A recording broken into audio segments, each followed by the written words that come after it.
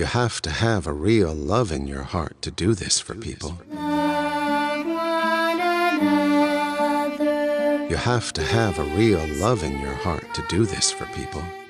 Susan Atkins, telling Virginia Graham why she stabbed Sharon Tate. Love one another.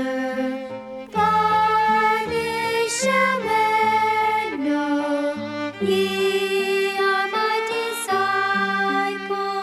Will you love your brothers and sisters likewise, when they have committed a sin that cannot be atoned for without the shedding of their blood? If ye have love one to another.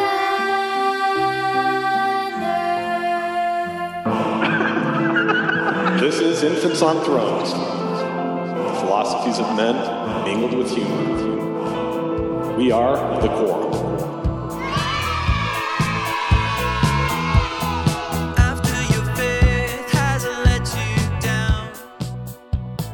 Welcome back to Infants on Thrones. I'm Glenn Ostland, and let me set the table for you today for what this episode is. I've been interested in seeing the movie Once Upon a Time in Hollywood. I haven't seen it yet. Wasn't really sure what it was about, and so I was reading some reviews and I realized, this is set in the summer of 1969, and it's about somehow, again, I haven't seen it, but the murders of the Manson family.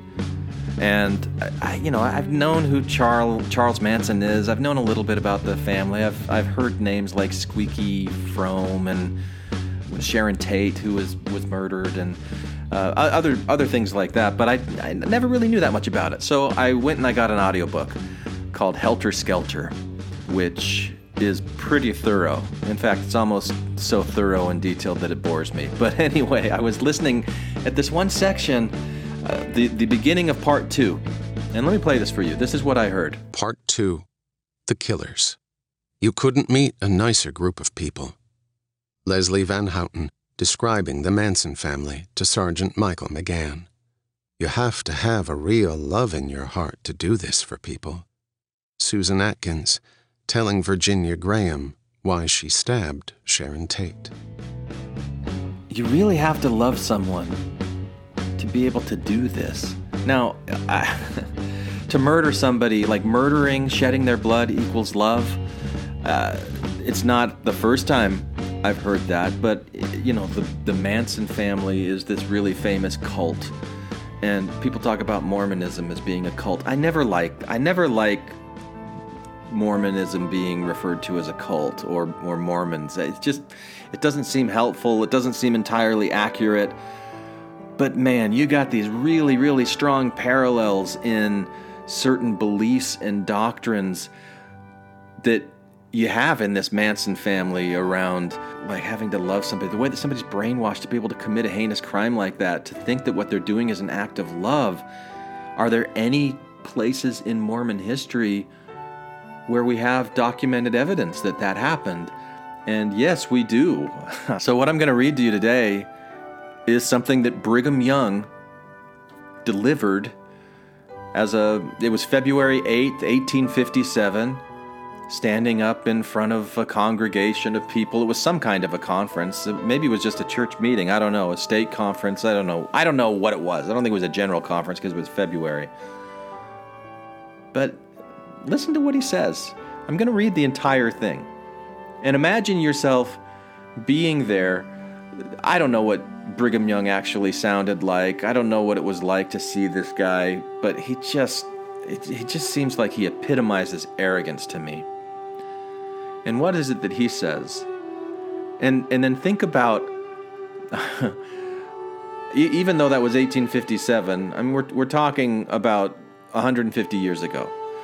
But do these ideas still have their traces, their remnants, their survivals in Mormonism today? Even if it's just that you're justified in being unkind to people who you consider to be sinners and unworthy. Maybe you don't have to go all the way to murder.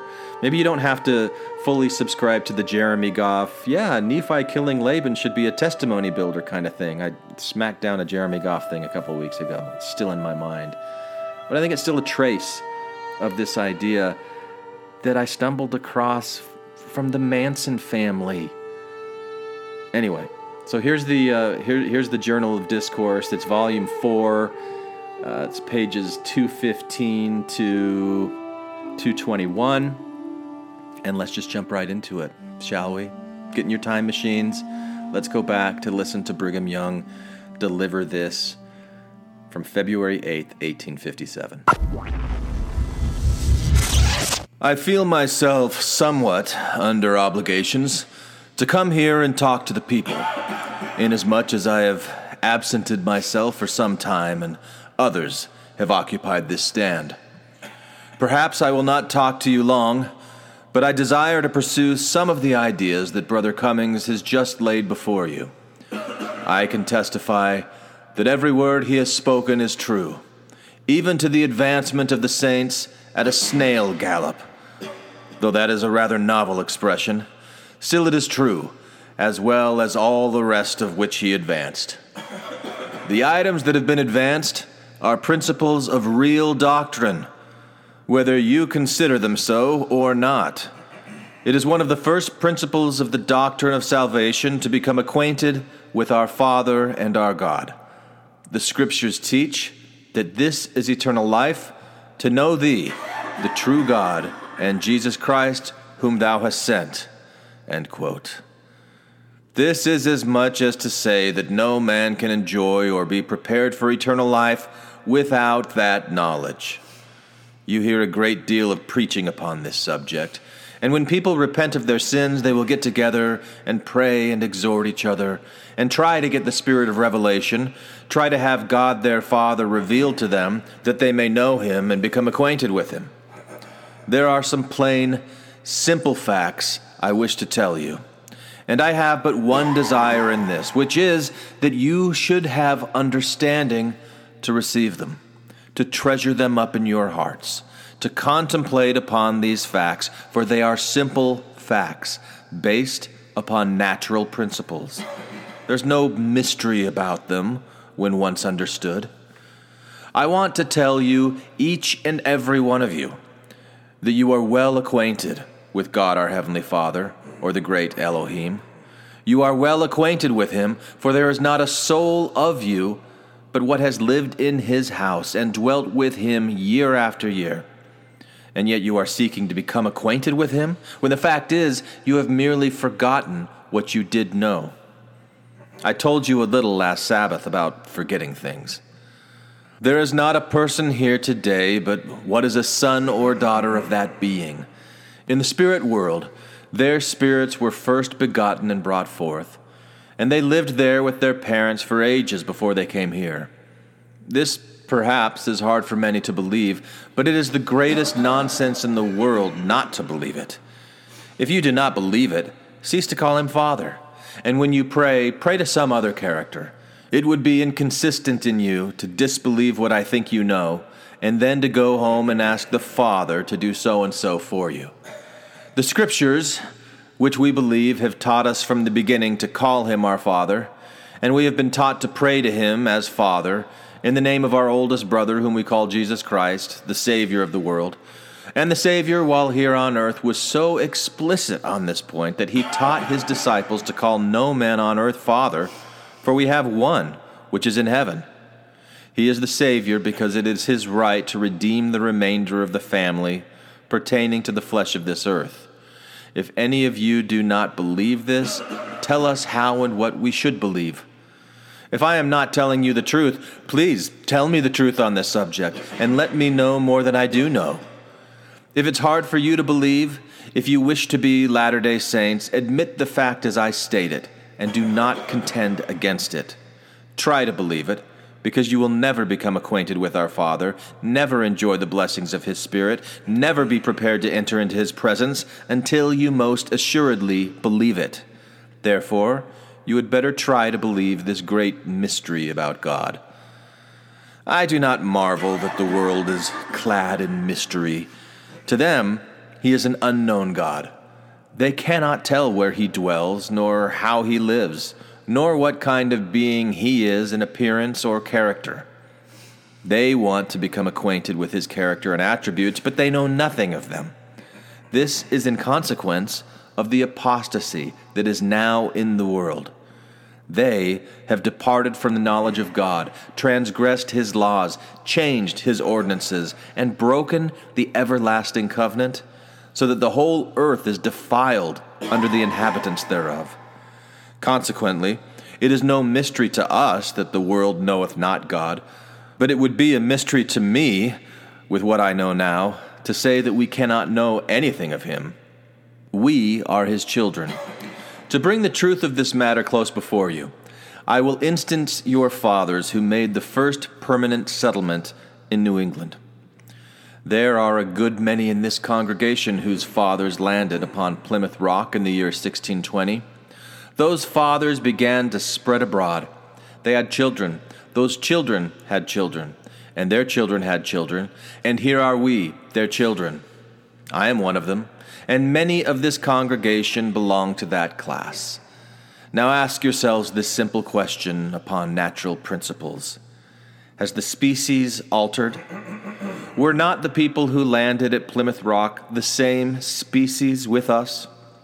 Were they not organized as we are? Were not their countenances similar to ours? Did they not converse, have knowledge, read books? Were there not mechanics among them? And did they not understand agriculture, etc., as we do? Yes, every person admits this. Now follow our fathers back and take those who first came to the island of Great Britain. Were they the same species of beings as those who came to America? Yes, I'll acknowledge this. This is upon natural principles. Thus you may continue and trace the human family back to Adam and Eve, and ask, are we of the same species with Adam and Eve? Yes, every person acknowledges this. This comes within the scope of our understanding. But when we arrive at that point, a veil is dropped, and our knowledge is cut off. Were it not so, you could trace back your history to the Father of our spirits in the eternal world. He is a being of the same species as ourselves. He lives as we do, except the difference that we are earthly and he is heavenly.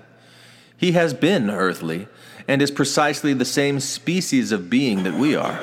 Whether Adam is the personage that we should consider our Heavenly Father or not, is considerable of a mystery to a good many. I do not care for one moment how that is.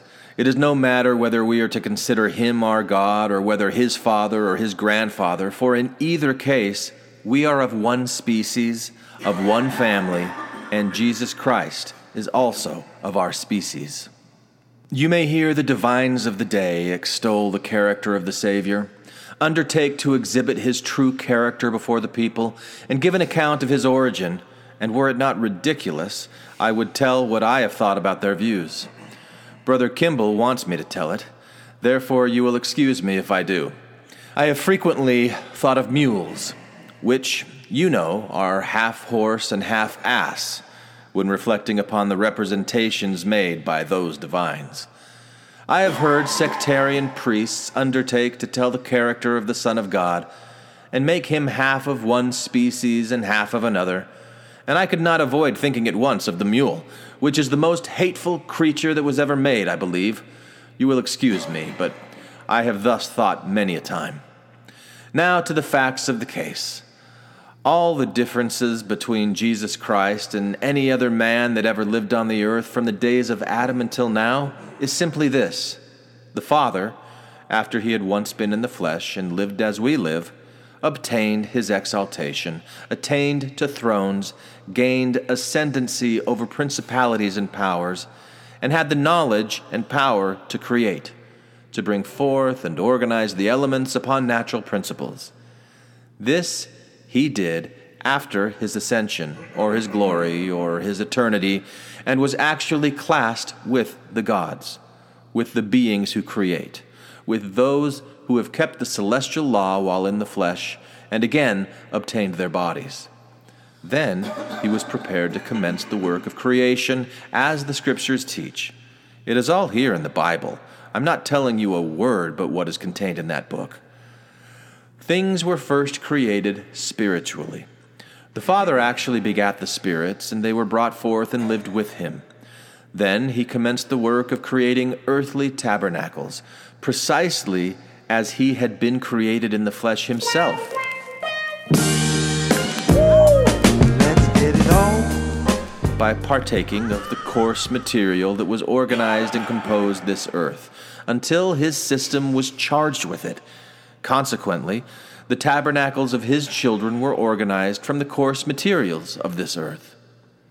When the time came that his firstborn, the Savior, should come into the world and take a tabernacle, the Father came himself and favored that Spirit with the tabernacle instead of letting any other man do it. The Savior was begotten by the Father of his Spirit, by the same being who is the Father of our spirits, and that is all the organic difference between Jesus Christ and you and me.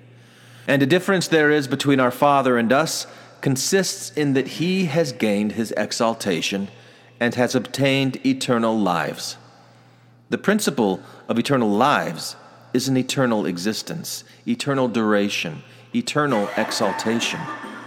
Endless are his kingdoms, endless his thrones and his dominions, and endless are his posterities. They never will cease to multiply from this time henceforth and forever. To you who are prepared to enter into the presence of the Father and the Son, what I am now telling will eventually be no more strange than are the feelings of a person who returns to his father's house, brethren and sisters, and enjoys the society of his old associates after an absence of several years upon some distant island. Upon returning, he would be happy to see his father, his relatives, and friends. And also, if we keep the celestial law, when our spirits go to God who gave them, we shall find that we are acquainted there and distinctly realize that we know all about the world. Tell me that you do not know anything about God. I will tell you one thing. It would better become you to lay your hands upon your mouths and them in the dust and cry, "Unclean, unclean!" Whether you receive these things or not, I tell you them in simplicity. I lay them before you like a child, because they are perfectly simple. If you see and understand these things, it will be by the Spirit of God. You will receive them by no other spirit. No matter whether they are told to you like the thunderings of the Almighty, or by simple conversation, if you enjoy the Spirit of the Lord, it will tell you whether they are right or not. I am acquainted with my Father. I am as confident that I understand in part, see in part, and know and am acquainted with him in part as I am that I was acquainted with my earthly father who died in Quincy, Illinois, after we were driven from Missouri. My recollection is better with regard to my earthly father than it is in regard to my heavenly Father. But as to knowing of what species he is and how he is organized, and with regard to his existence, I understand it in part as well as I understand the organization and existence of my earthly father. That is my opinion about it, and my opinion to me is just as good as yours is to you. And if you are of the same opinion, you will be satisfied as I am. I know my heavenly Father and Jesus Christ whom he has sent, and this is eternal life. And if we will do as we have been told this morning, if you will enter into the spirit of your calling and to the principle of securing yourselves eternal lives, eternal existence, eternal exaltation, it will be well with you. But if after being put into a carriage and placed upon the road, after having everything prepared for the journey that infinite wisdom could devise, this people stroll into the swamp, get into the woods among the brambles and briars, and wander around until night overtakes them, I say, shame on such people. I am ashamed to talk about a reformation. For if you have entered into the spirit of your religion, you will know whether these things are so or not. If you have the spirit of your religion and have confidence in you, walk along and continue to do so, and secure yourselves to the life before you, and never let it be said from this time henceforth that you have wakened out of your sleep, from the fact that you are always awake. We talk about the Reformation, but recollect that you have only just commenced to walk in the way of life and salvation. You have just commenced in the career to obtain eternal life, which is what you desire. Therefore you have no time to spend, only in that path. It is straight and narrow, simple and easy, and is an almighty path, if you want to keep it. But if you wander off into swamps or into brambles and get into darkness, you will find it hard to get back. Brother Cummings told you the truth this morning with regard to the sins of the people. And I will say that the time will come, and is now nigh at hand, when those who profess our faith, if they are guilty of what some of this people are guilty of, will find the axe laid at the root of the tree, and they will be hewn down. What has been must be again, for the Lord is coming to restore all things. The time has been in Israel under the law of God, the celestial law, or that which pertains to the celestial law. For it is one of the laws of that kingdom where our Father dwells, that if a man was found guilty of adultery, he must have his blood shed, and that is near at hand. But now I say in the name of the Lord, that if this people will sin no more, but faithfully live their religion, their sins will be forgiven them without taking life. You are aware that when Brother Cummings came to the point of loving our neighbors as ourselves, he could say yes or no, as the case may be, that is true. But I want to connect it with the doctrine you read in the Bible. When will we love our neighbors as ourselves? In the first place, Jesus said that no man hateth his own flesh. It is admitted by all that every person loves himself.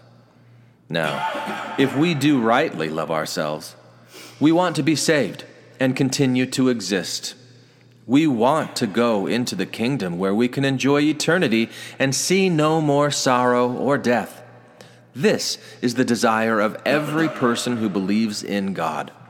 Now, take a person in this congregation who has knowledge with regard to being saved in the kingdom of our God and our Father and being exalted, one who knows and understands the principles of eternal life and sees the beauty and excellency in the eternities before him compared with the vain and foolish things of the world, and suppose that he is overtaken in a gross fault, that he has committed a sin that he knows will deprive him of that exaltation which he desires, and that he cannot attain to it without the shedding of his blood, and also knows that by having his blood shed, he will atone for that sin and be saved and exalted with the gods.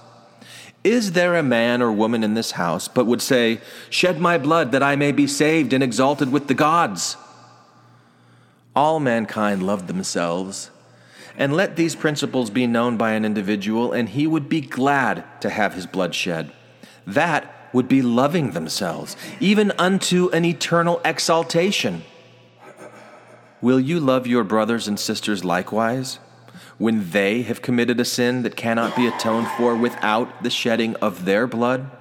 Will you love that man or woman well enough to shed their blood? That is what Jesus Christ meant. He never told a man or woman to love their enemies in their wickedness. Never. He never intended any such thing. His language is left as it is for those to read who have the Spirit to discern between truth and error. It was so left for those who can discern the things of God. Jesus Christ never meant that we should love a wicked man in his wickedness. Now take the wicked, and I can refer to where the Lord had to slay every soul of the Israelites that went out of Egypt, except Caleb and Joshua. He slew them by the hands of his enemies, by the plague, and by the sword. Why? Because he loved them, and promised Abraham that he would save them. And he loved Abraham because he was a friend to his God, and would stick to him in the hour of darkness. Hence he promised Abraham that he would save his seed. And he could save them upon no other principle, for they had forfeited their right to the land of Canaan by transgressing the law of God. And they could not have atoned for that sin if they had lived. But if they were slain, the Lord could bring them up in the resurrection and give them the land of Canaan, and he could not do it on any other principle. I could refer you to plenty of instances where men have been righteously slain in order to atone for their sins.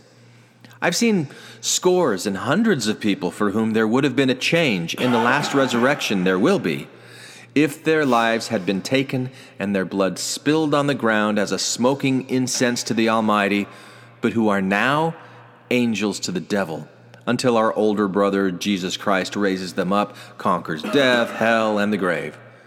I've known a great many men who have left this church for whom there is no chance whatever for exaltation, but if their blood had been spilled, it would have been better for them. The wickedness and ignorance of the nations forbid this principle's being in full force, but the time will come when the law of God will be in full force. This is loving our neighbors as ourselves. If he needs help, help him. And if he wants salvation, and it is necessary to spill his blood on the earth in order that he may be saved, spill it. Any of you who understand the principles of eternity, if you have sinned a sin requiring the shedding of blood, except the sin unto death, would not be satisfied, nor rest, until your blood should be spilled, that you might gain that salvation you desire. That is the way to love mankind. Christ and Belial have not become friends. They have never shaken hands. They never have agreed to be brothers and to be on good terms. No, never. And they never will, because they are diametrically opposed to each other. If one conquers, the other is destroyed. One or the other of them must triumph and utterly destroy and cast down his opponent. Light and darkness cannot dwell together, and so it is with the kingdom of God. Now, brethren and sisters, will you live your religion? How many hundreds of times have I asked you that question? Will the Latter-day Saints live their religion? I am ashamed to say anything about a reformation among saints, but I am happy to think that the people called Latter-day Saints are striving now to obtain the spirit of their calling and religion. They are just coming into the path, just waking up out of their sleep. It seems as though they are nearly all like babies. We are all but children in one sense. Now let us begin, like children, and walk in the straight and narrow path, live our religion, and honor our God. With these remarks, I pray the God Israel to bless you forever and ever, for you are the best people on earth. I can say that I am happy that you are doing as well as you are. Continue to increase in all the graces of God's Spirit until the day of His coming, which I desire with all my heart. In the name of Jesus Christ, amen. You know how embarrassed I am that I graduated from Brigham Young University? I mean, of all of the things that are just horribly wrong and offensive at this speech, this talk that the prophet of God gave to the people, telling them that to love means to kill? I mean, how bass-ackwards is that? So this thing that he says at the end about light and dark can't exist together. Light and darkness cannot dwell together, and so it is with the kingdom of God. What the hell are you talking about? Light and darkness do exist together. You can't have light without darkness. You can't have darkness without light. They're part of the same thing. They can't dwell together. They do. We experience both every day together. You know, I just this whole idea of like we have to rid ourselves of the darkness and just be light is such an impossible standard. This idea of opposition, that you know, there must needs be opposition in all things, right? Because there just is opposition in all things. You can't have light without darkness. You can't have darkness without light. You can't have any of the colors. Anyway, there's just so many things about this. It's so clear to me. Boy, it makes me angry. It's so clear to me that Brigham Young's given a rah speech that's just an us versus them thing. Like the whole about how people in the world are half horse, half ass. They're like mules because they talk about God, but they don't really know what they're talking about. But we do. Them, us. And then at the very end, he tells you, oh, you are the best people. Oh my gosh. I hate Brigham Young. Brigham Young's horrible. Anyway, I hope you enjoyed today's Journal of Discourse dip into the muck that is the history of Mormonism. I hope you weren't offended by that. I hope that, like what Jeremy Goff and people like him would think, oh yeah, that's totally right. Like how Nephi had to kill Laban. Sometimes the Lord just has to just killing people is okay. All right. So I guess we really shouldn't be that judgmental of like Charles Manson and the family and all those murders and everything. The cult of Mormonism. Anyway, thanks for bearing through this with me. Hi, this is Hillary. Matthew, Ryan, Carol, Keith, Ashley, and I like to play bingo online while listening to Infants on Thrones. You can comment on this episode on the website, infantsonthrones.com. And if you really like what you hear, give the Quorum a 5-star rating and write a short review on iTunes. I did. Anyone for the closing prayer? And if you would really like to help support all of the time and effort and love, yes, love, that I put into making this podcast, please support Infants on Thrones on our Patreon page. You can find links to that on our website, infantsonthrones.com, or if you just want to send a donation through PayPal, all such support is greatly appreciated. Thank you for listening to Infants on Thrones. Infants on Thrones.